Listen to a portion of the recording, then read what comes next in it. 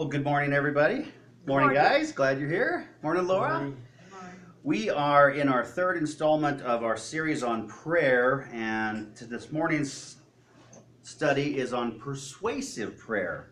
So there's a story of an old sharecropper who was charged with stealing his landlord's mule, back in the old days when all this was going on.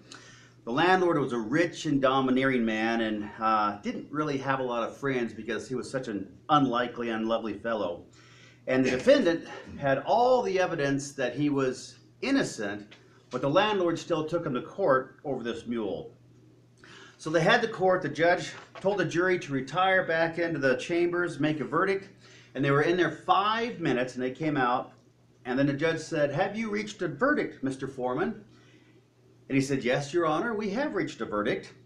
He handed his paper to the clerk, who handed it to the judge, and the judge opened the paper and he said, "We, the jury, find the defendant not guilty, provided he returns the mule." Now the judge got very, very angry, slammed the gavel down on the table, and he said, "Folks, that is not a proper verdict." He says, "You need to find the defendant guilty or not guilty, but none of this taking the mule back. So go back in the chambers and come back out when you've got a proper decision on this gentleman." So they went back in the chambers. They came back out after 5 minutes, and he said, "Do you have an official verdict?" And they said, "Yes, Your Honor, we do." So they handed a paper to the clerk, who handed it to the judge, and he opened it up and said, "We, the jury, find the defendant not guilty. P.S. He can keep the mule." Bad jokes, guys. It doesn't get any better than this, so this is as good as it gets. So, cute little story, but the jury was trying to be creative in what they were doing. They didn't like the demands that they were given, the parameters that they were given to make the verdict, right? They didn't want to just say not guilty or guilty because they believed that under this cruel landlord, the guy deserved something more, which in the end, he got the mule. We are told in our prayer life that prayer is powerful, right? We're told that prayer creates action, and prayer, God answers prayer. But we also struggle with the fact, like we talked about last week, that why should we pray? Because if God is God and God's going to do His will ultimately, why should we even bother praying, right?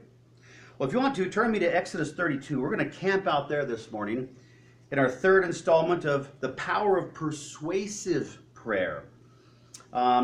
Exodus 32, we're going to find a prayer that Moses prayed in this persuasive prayer to God, and he intercedes for the people that have angered God. Now, a little history on Exodus 32 before we get there. Genesis, Exodus, second book of the Bible. We read this. Right before we come to the story, we realize that 4 months previously, Moses had led the Israelites out of Egypt. So this is still fresh in our mind. This isn't at the end of the 40 years. This is pretty early in their history of wandering to go to the promised land. So it's about 4 months earlier, Moses leads them out of Egypt, and it seems for a moment they were excited and they were happy. For the first time in 400 years, they had freedom. They weren't having to build the pyramids or make the mortar for the bricks, and they were excited. But then the Israelites began to do something they were famous for. Do you know what they did? They grumbled, they complained. God leads them out of slavery, 400 years of slavery and hard labor, gets them out into the desert and leads them to the promised land, and they start complaining. They complained about the waters of the Red Sea when they first show up there because they're like, "Oh my gosh, God has brought us out here to die. He's brought us to this dead end." So God clears the waters, they go through, and then the army of the Egyptians comes through, and what happens? The waters close and destroy the whole army. God just wiped out all their enemies. But they weren't happy. They wander on more. They get in the desert and they complain they don't have enough to eat. They're like, "We don't like this manna thing, we want meat." They complain they don't have water. They complain about all this stuff. And finally they get to a place in the Bible called Mount Horeb, where the power of God is displayed in thunder and lightning, and God speaks the 10 Commandments to them. In a sense, after that, they look at Moses and they essentially tell Moses in Exodus 20:19, "We don't want to hear God's voice because it's scary. Moses, you speak to God for us, and you just deal with him. We're going to be back here away from you." So ever since they've left Egypt, basically, God's provided them freedom, God's provided them protection, He's provided them food and water and everything, and all they can do is complain. To me, it's kind of like having kids, isn't it? You give them all this stuff, and all they do is what? Well, her piece of cake is bigger than my piece of cake. Well, I want more. Well, I want the blue one, not the red one. And these people are just complaining and complaining and complaining and complaining against a good God that is helping them. Well, God gets angry. And we pick up here in Exodus 32, starting at verse 7. I'm going to read out a New American Standard. And God speaks to Moses, the spokesperson. And this is what God says. He said, "Then the Lord spoke to Moses." And Moses is up on the mountain getting the Ten Commandments. He says, "Go down at once." In other words, go down to where all the people are. And he says, "For your people." Notice the pronoun in there. God, this is God's chosen people. These are the Israelites, right? But what does God say in that one pronoun? He says, "For your people, whom you brought up from the land of Egypt, have corrupted themselves." In other words, God's being like, I'm washing my hands of these people. You're in charge, Moses. These are your people. And go down and look what they're doing. They're being naughty. Verse 8, "They have quickly turned aside from the way which I commanded them." Notice the pronoun there. I. So your people to Moses. And God says, I commanded them. So they've turned away. He says, "For they have made for themselves a molten calf and worshipped it and have sacrificed to it and said, 'This is your God, O Israel, who brought you out of the land of Egypt.' Then the Lord said to Moses, 'I've seen this people, and behold, they were an obstinate people, a stubborn people. Now, Moses, let me alone, that my anger may burn against them, and I may," what? "Consume them, destroy them, and I will make of you a great nation." So here's the picture. Moses is up, getting the Ten Commandments. He's up there. The people are bored down, waiting, and they're waiting for Moses to come down to hear what God has for them. And they get a little antsy, right?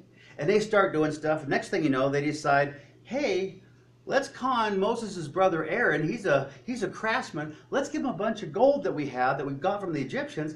Let's have him make a golden calf, and we'll worship this golden calf instead of God. And we'll say this calf led us out of Egypt. And God speaks to Moses and says, "Buddy, your kids are a mess. They are taking off. They're doing whatever they want to do. In fact, they've made an idol, which is going against my second command, that thou shalt have no other gods before me." And he's like, "Moses, you better get down there." But he goes, "I'm going to destroy them all." And he goes, "I'll take you, Moses. I can create anything. I'll take you and make you a great nation, but I'm going to wipe my people out." Now, do you see a problem with that? Earlier in history, when God chose the Israelites, he said, "I'm going to make a great nation." When he spoke to Abraham, and he said, "I'm going to have them as numerous as the stars, as numerous as the sands on the sea." Now, have you ever tried recently to go to a nice beach in Hawaii, which maybe we should do as a church camp out, and we can all count the sands on the sea? It's overwhelming, right? It's crazy. Definitely. It's a lot of sand. But God says, "I'm going to wipe them out." And for a minute, it's like, well, God promised he would prosper these people. Now God says, "Moses, your people are a mess. I'm going to wipe them out." Big issue. Well, again, back to the issue of prayer. We're told in Matthew 18:19, it says this, "I tell you that if two of you on earth agree on anything and you ask for it, it will be done for you by my Father in heaven." It's a good promise in the Bible, right? Mark 11:24, Gospel of Mark, we read this, "Therefore I tell you, whatever you ask in prayer, believe that you have received it, and it will be yours." We like that one, right? John 15:7 says this, "If you remain in me, and my words remain in you, ask whatever you wish, and it will be given to you." Another good verse, but that kind of sets the foundation for us. John 15:7 says, "If you remain in me." In other words, if you remain in God, and I remain in you, ask what you wish, and they'll be given to you. So there's the kicker of our persuasive prayer. We have to be in God's will, right? On the way down, Christy and I saw this nice little sports car. I don't know what it was. Looked like a little Lamborghini or something. I mean, it was about that far off the ground, nice sporty thing, and it's zooming as it goes by. And I kind of said a prayer, God, I'd like to have that car. God didn't answer my prayer. But we read here that if I ask, I should get, right? What's the problem with my prayer? It's all about me and what I want. It's not in God's will. So God said, guess what? No. John 15:7, if you remain in me. In other words, when we pray, we have to be in God's will. Again, prayer isn't changing God's mind to bend him to make him give us what we want. He's not some big spiritual Santa Claus that just says, hey, I just want to give you whatever you want. We'd all be millionaires, right? Christy'd have a better looking husband. We'd have a big house. We'd have a lot of money. Everything would be perfect if we got what we wanted, right? But God says you need to be in my will to have your prayers answered. And that's the kicker. In prayer, we're not changing God's mind. God is changing us to come under his authority and his will. Remember the Lord's Prayer that we just watched in the video? Our Father who art in heaven, hallowed be thy name. Thy kingdom come. Not my kingdom come. We pray, Lord, your kingdom come. So it's all about being in God's will. And we read in James 5:16, it says, the prayer of a righteous man produces much. Righteousness is found where? In God. So again, the key for us this morning in this persuasive prayer is we need to be in God. But here's where we struggle, picking up again from last week. We know that God's will be done, so why should we pray if God's going to do what God's going to do? Really? I mean, what's the point? Well, we go back to Exodus 32, and we find out why we should pray in this prayer of Moses. So look back at Exodus 32 real quick. Verse 32, or chapter 32, verse 10. Interesting sentence in here. We read this. God says to Moses, he says, now Moses, leave me alone, that my anger may burn against the people, that I may destroy them. Then I will make you a great nation. Now this verse seems pretty simple. Just two little sentences, seems pretty simple. But what does God say to Moses? Moses, just leave me alone for a little bit. I'm going to wipe him out. Now, if God just did what God wanted to do, and that's all there was to it, why would he tell Moses to leave him alone? Why wouldn't he just take his little finger and just wipe out the whole nation, have the earth open up and swallow them up? Why would God look to Moses and say, Moses, just leave me alone, let my anger just stew a little bit, and then I'm gonna zap him and get rid of them all? Why would God say that? Well, I think it's the key to our persuasive prayer. God is telling Moses, Moses, I'm going to do this. These are your people. They're going against my commands. Leave me alone, buddy. I'm going to wipe them out. God is giving Moses time to think about what's going on. I really don't believe that it was ever God's intent to wipe them out. I believe what God is doing here is the people are being rebellious. God is saying, Moses, they're your people. And God is giving Moses an opportunity to think about what is going on, to see if he is going to make the switch to be the leader of the people in God's way, or to kind of act on his emotions. Because over and over and over again, we've even read if you read the Old Testament, where Moses is frustrated with the people, right? I mean, he's the one that has to deal with them. He's the one that when they want to complain, who do they complain to? Him. He's the leader. Dude, we're eating manna. We want meat. Dude, we want water. Dude, we want this. Dude, it's too hot out here. Dude, we want this. Moses is getting all these complaints, and I'm sure he's not happy. And that's where God says, Moses, just leave me alone for a minute. Let me stew in my anger, and I'm going to wipe them out. Well, the people of Israel have been given to Moses by God. And for Moses, this is a test to see if he will be God's leader or he will be his leader. Now, anyone ever be around people that really rub you the wrong way? Maybe they have that high-pitched, squeaky voice, or they just do things that just irritate you, and they do them again and again and again and again. And in a loving Christian fashion, what do you just want to do to them? You just want to strangle them, right? Take them out. Do something. Throw them in front of a bus. I mean, that's not a good thing to say in church, but that's how we feel, right? I mean, you just want to get rid of them. Well, here's Moses. And Moses is given a test to see how he will respond. Again, I really don't think God wants to destroy the people. God is in essence looking to Moses and saying, Moses, are you my man? Or are you a worldly man? What kind of decisions are you going to make when you have an obstinate people? How are you going to lead them? My way or your way? Well, we all have that same question, don't we? You and I each get to choose how we act. And in a sense, God gives us sometimes these tests also. The question is, how are you going to act and what kind of decisions you're going to make? Are you going to make decisions based off of what God would have you do? You're going to make decisions based off your feelings. When those people irritate you and things go bad, are you going to throw your hands up and just be frustrated and be angry?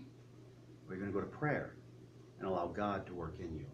You see, there's a big difference in doing things our way, off of emotion and how we feel, versus doing things God's way.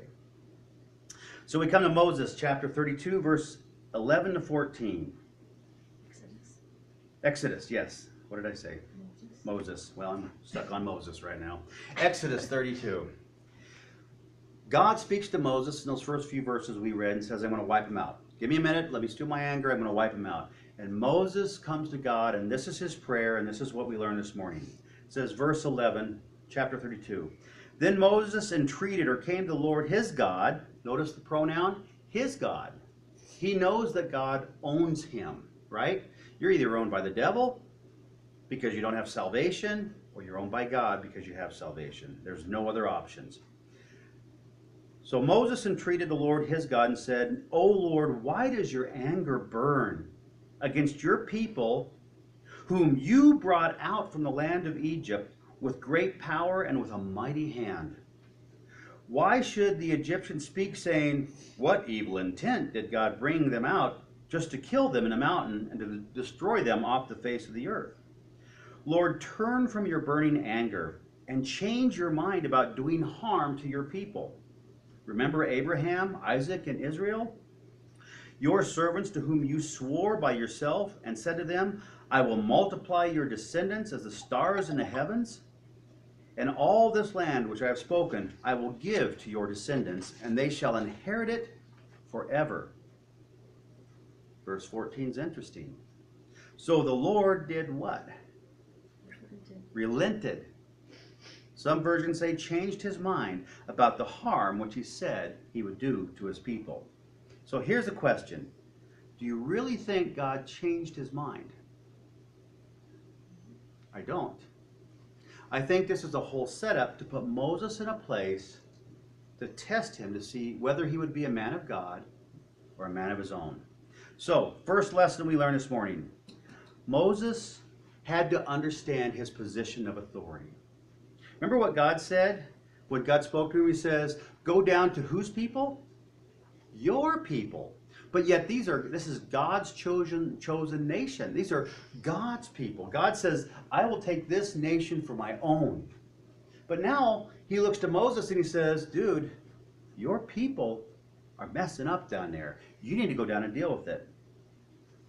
Again, here's the test. Would Moses lead God's way or would he lead his own way?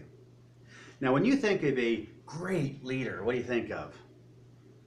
I think of like the, guy Spartacus in the movie 300. He's built, he's buff, he's got this big sword and shield, and he's a macho man. I mean, he's had a beard since he's 3 years old, right? He's a man's man, Or I think of some great sage, he's very wise and powerful. Or maybe it's someone like some of our world leaders that are just tyrants. I mean, they just use force to get what they want done, right?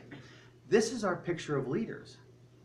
But here's the challenge for Moses and for any Christian, any man or woman of God. A leader in God's kingdom isn't a tyrant. They may not be a very manly man or womanly woman. They may be pretty plain or ordinary because God loves to use ordinary people. God loves ordinary people and to be able to use them. To be a leader in God's kingdom, you have to be Christ-like. Now, Christ said something very interesting in the New Testament. He says, I didn't come to be served, but I came to what? To serve others. Here's the Son of God, Jesus Christ, King of Kings, Lord of Lords, comes to this world. He says, I didn't come here that you would all serve me. He goes, I came to serve you. And we read that in the New Testament. He came and he healed, he blessed, he brought many to salvation. In the upper room, as we shared in communion today, he served the other disciples. So to be a leader in God's kingdom, we're not that tyrant, we're not demanding, we're not pushing and telling people what to do. We become servants. And that is so counterculture to our world, isn't it? I mean, we all joke about the fact that if you're working and you have a manager that's just telling you what to do, we're not real happy, right? That's the world's view of a manager or leader. God's view is a man or woman that will lead by example, that will have compassion, that will be long-suffering, be peaceable, willing to serve, and be patient, and work with the people that they have authority over. Now, two things to realize in God's kingdom, and this is what Moses was going through. To be a leader in God's kingdom, you need to be a servant, but also this. You need to take responsibility for those that you are over. You need to take responsibility for those that you are over. And I'll put it one step further, because the Bible says for Christians, when you do your work, if you're laboring for someone as an employer, you do your work as what? As unto the Lord, not unto that person. Because that person is fallible and sinful just like you. They have problems like you and I do. So God says when you work as you're to work it as unto God. So when you and I are called to be leaders for God in a job, in a home, over a group of people, in a family, whatever it is that God has given us leadership over, we need to take responsibility for that position. And this is what that means. Their mess up is your mess up. Their failure is your failure. Now that doesn't sound like fun, does it? What happens in our world when somebody messes up at work or someplace? Well, it's the blame game. Well, you're out of here. I'm done with you. I don't have the patience to put up with you, right? We've all heard that, right? I'm just done with you. I'm over. I'm through with it. In God's kingdom, it's radically different. Because God says when you are in authority, a leader over those people, whatever they do is your responsibility. If someone fails, well, you own the failure. If somebody messes up, you own the mess up. Because in essence, where God tells Moses, he says, go down to your people. Whoever you have any authority over, whether it's work or people or a family or even yourself, God says you need to do things my way. And that means whatever happens, you take responsibility. Now here's where the world has a problem. Somebody messes up at work, and a lot of leaders are like, hey, hands off, not my fault. I didn't train them that way. They were the ones that totally messed up. God says, no, you take ownership for that. Because those people are under your protection. You take ownership of them. Second thing is this. Instead of going ballistic on them, getting rid of them, giving up on them, God says, you need to work with them. You need to be patient. You need to train them. You need to come alongside them, which is the image of the Holy Spirit, right? The Holy Spirit comes alongside us and is a helper.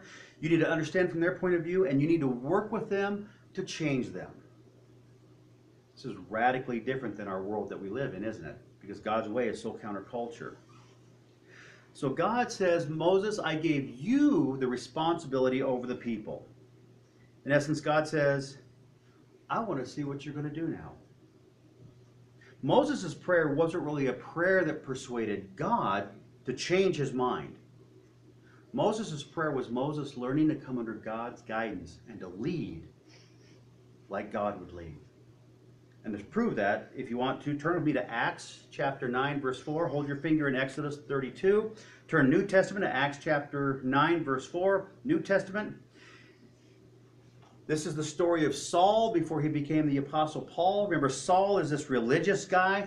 He is going out and he thinks he's got this great mission. So he's going out and he's torturing and imprisoning and killing Christians because he thinks they're bad. And in this moment, this is right where God speaks to Saul and changes his heart to become a Christian and become the Apostle Paul as we know him. But Jesus says something interesting to Saul. Now, what is Saul doing? He's on a journey. He's out hunting Christians, kind of like Elmer Fudd, hunting that Wascal Wabbit. Remember him in the cartoons? Saul is hunting Christians to torture them, to imprison them, to destroy their families, to get rid of them. And Jesus speaks to Saul on this road to Damascus. But he says something interesting. If you look at Acts 9, verse 4, he says, Saul, Saul, why are you persecuting who? Me. Jesus takes it personally.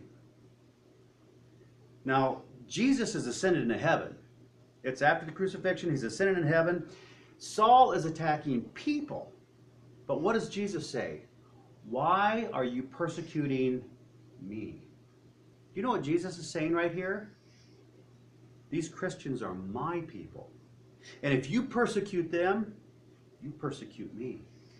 If you imprison them, you're imprisoning me. If you harm them, you're harming me.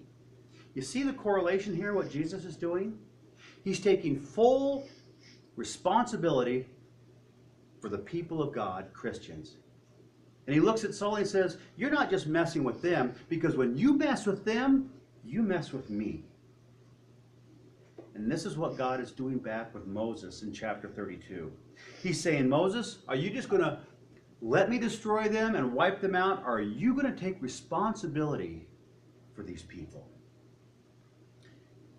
Here's the kicker for us. Who do you have authority over? Who are you a leader over? Who do you have influence over? Who do you work for? Well, we can all give the worldly answers. But the spiritual answer is, wherever you have that influence, God has given you that authority and a position of leadership to be there. The question for you and I that we learn, just like Moses, is, are we going to lead in God's way? Or are we going to lead in the world's way?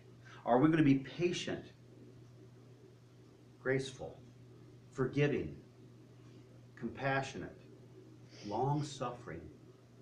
You see, God is all about relationship, right? And how long do relationships last?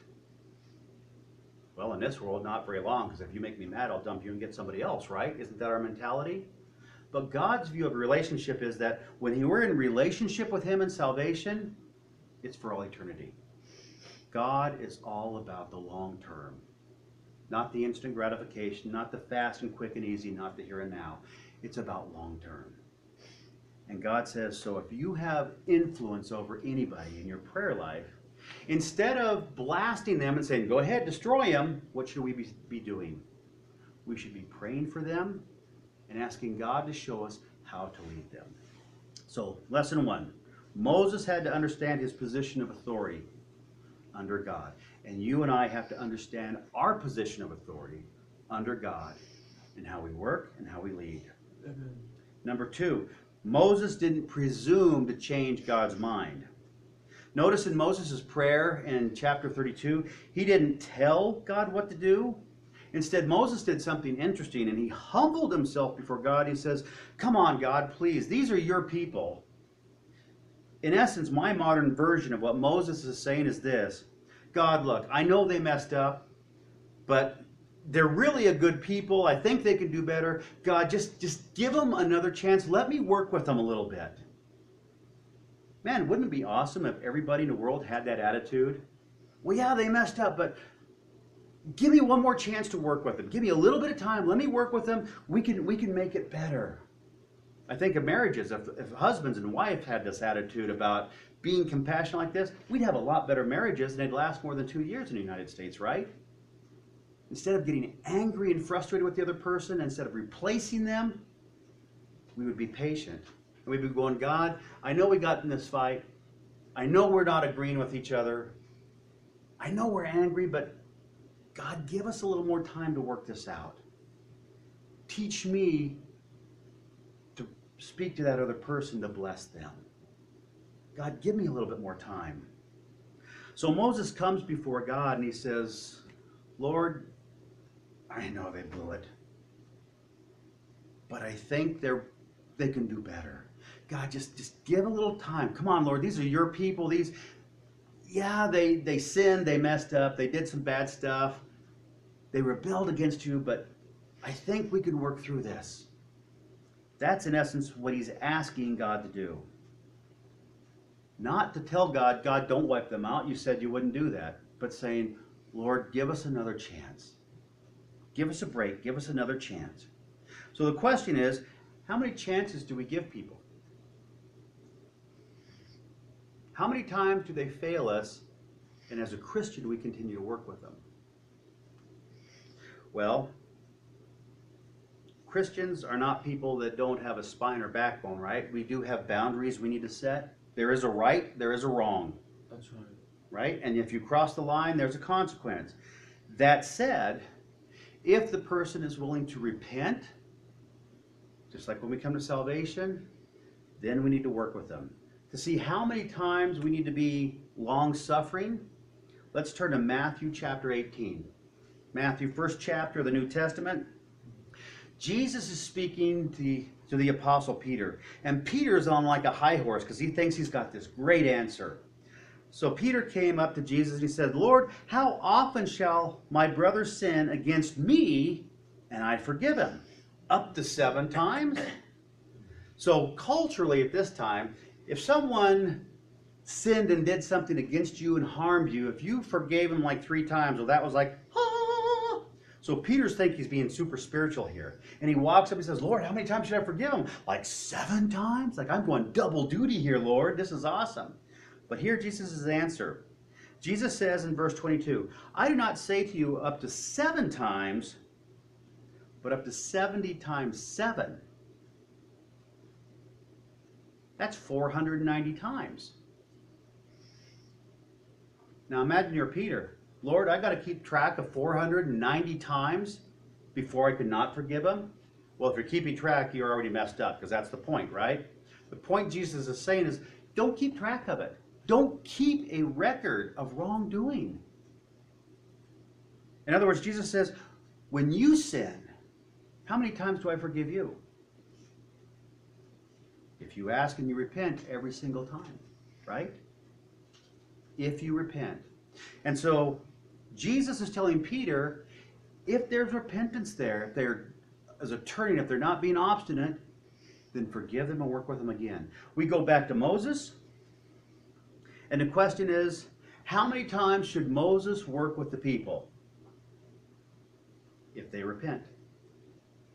As many as it takes. Right? I mean, when we're in that bad situation, when we're in a place where we have messed up bad, how many chances do we beg people for? Just one more. No matter how many times it is, we just give me one more chance, right? Now, if there's not repentance, there's a consequence. But if there's repentance, God calls us to work and be gracious with those people.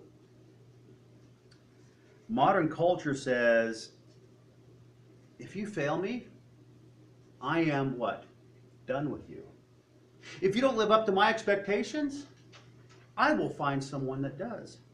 If you don't make me happy, I'll what?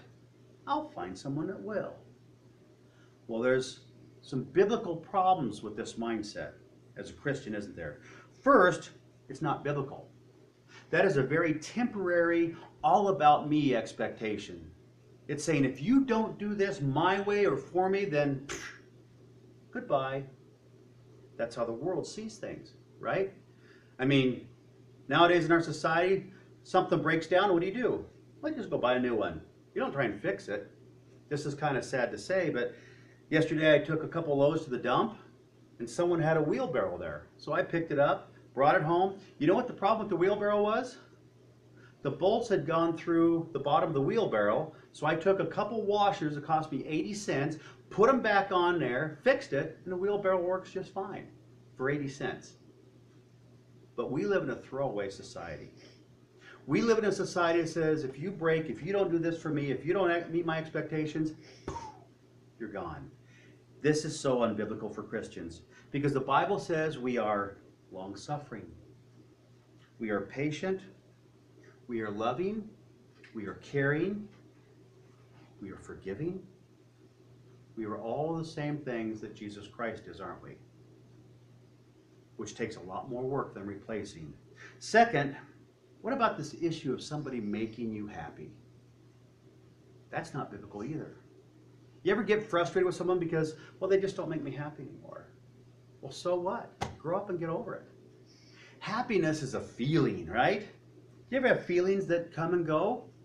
You ever feel happy and then all of a sudden you're mad, and then you're sad, and then you're happy again?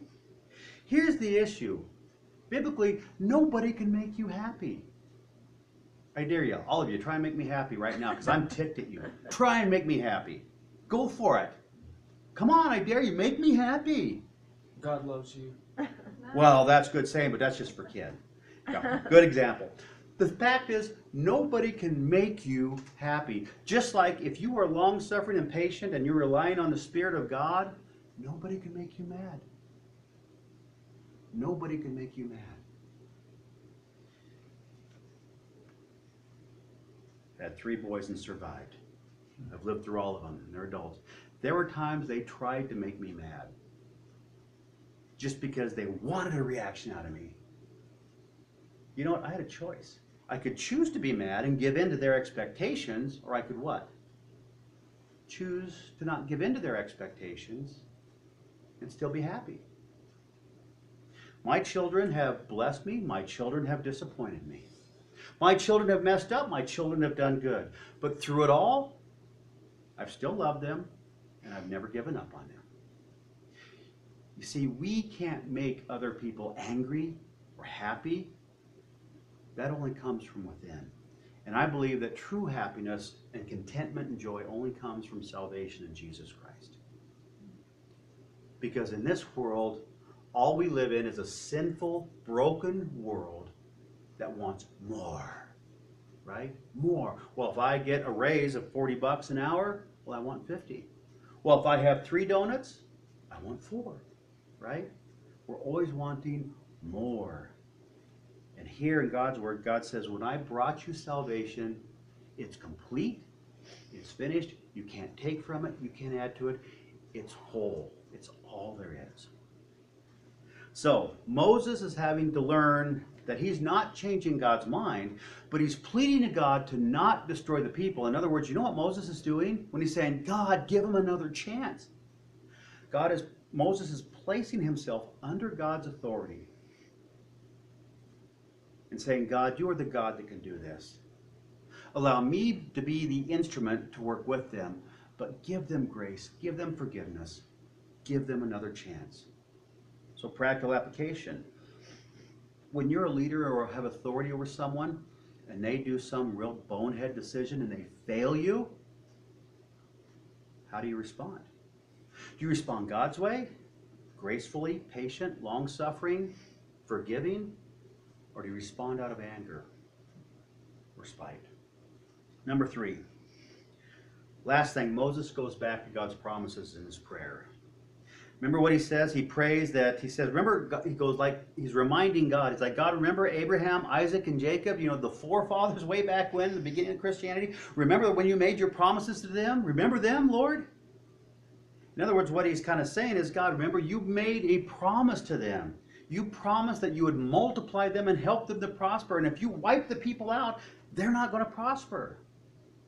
So Moses is reminding God of the promises that God made. But do you think God forgot his promises? Not at all. God knew his promises all along.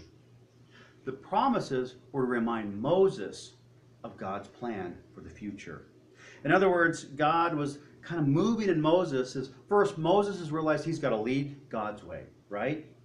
He's got to take responsibility for the people. He's got to work with them. That's the first thing. He has to understand his position of authority in God. Second thing, he has to presume not to change God's mind, but to come under God's will and how God would do things. Now he's having these promises, and it's not that God's forgot about the forefathers and the promises God made. It's for Moses to remember, okay, that's right. We had a little moment of anger here, but you know what? The sun's going to come up tomorrow, and it's going to come up the next day, and the next day. This is a long-term thing. Parents have a baby. They keep that baby for what? 4.7 days? And then give them up? How long are you a parent once you have a child? Forever. When they're 21, that goes away, right? You're not a parent anymore, right? No, they come back for money and food. When they're 48, are you done being a parent? No. When they're 76, are you done being a parent? No. You might be dead by then. You might be dead by then, but you're still a parent, right? Point is, when you have a child, you become a parent, and it never stops. Just because they get a certain age doesn't mean you're not a parent anymore. You're still a parent to that child, right? And Moses has to learn through God's promises that God made a promise way back here that he would multiply this people. And that's got to sink into Moses' mind so that he realizes this is a long-term thing. Practical application for us. Do we have temporary lives, or are we looking for an eternal life in heaven? Eternal. Our call on this world is to bring as many people to heaven as possible, right? You can't bring people to heaven when you're angry and you're giving up on them and you're replacing them. You have to be loving and patient and kind and long-suffering and forgiving. You have to work with them. You have to be Jesus Christ to them. You may be the only Bible that somebody ever sees, right? So we need to keep in mind, like Moses, the third point, that our goal is a long-term goal. I mean, the Bible talks about, for Christians, this world is not their home. It's like you're traveling through like a tourist, right? Where's our real home? Someday in heaven with Jesus Christ. And that lasts for all eternity. That's a long time. So Moses is being reminded that God has a long-term plan here. And realizing God's not giving up on him. God's testing Moses to see how he'll lead them. The persuasive prayer of Moses really wasn't to change God's mind. The persuasive prayer of Moses was to be humbled before God, to come under his authority and see things God's way. You see, the real person that changed in his prayer wasn't God. Who was it? It was Moses. It was Moses. What happens next? Exodus 30, chapter verses 30 to 34 says, the next day Moses said to the people, you have committed a great sin. I mean, he's still calling sin, sin. He says, you've committed a great sin, period. Then there's another sentence. He says, but I will go up to the Lord. Perhaps I can make atonement for your sins. You see what Moses has learned? He's like, God's given me these people to be over. It's my responsibility to care for them. So Moses says, yeah, you guys have blown it big time. But let me go to God and perhaps he will forgive you. And then he goes on to say, oh, what a great sin, this is to the Lord, what a great sin these people have committed. They have made for themselves gods of gold. But now, Lord, please forgive their sin. But if not, then blot me out of the book that you have written. Notice what Moses says in that last sentence. He doesn't say to blot the people out, to wipe them out. What does he say? Lord, they're my responsibility. And if you can't forgive them, then take my life in their place. Do you see what Moses has learned through this persuasive prayer? It comes back to us and how we choose to act in Jesus Christ. To not give up on people. To love them in spite of how they act and what they do. To forgive them, to work with them. And to realize it's all for God's glory. In the power of persuasive prayer, we are the ones that are changed because we are humbled before God and we intercede for those other people. And it's like, Lord, use me to minister to them. Use me to lead them. Use me to be compassionate to them. Use me to be forgiving to them. God, you've given me authority over this people in whatever setting it is.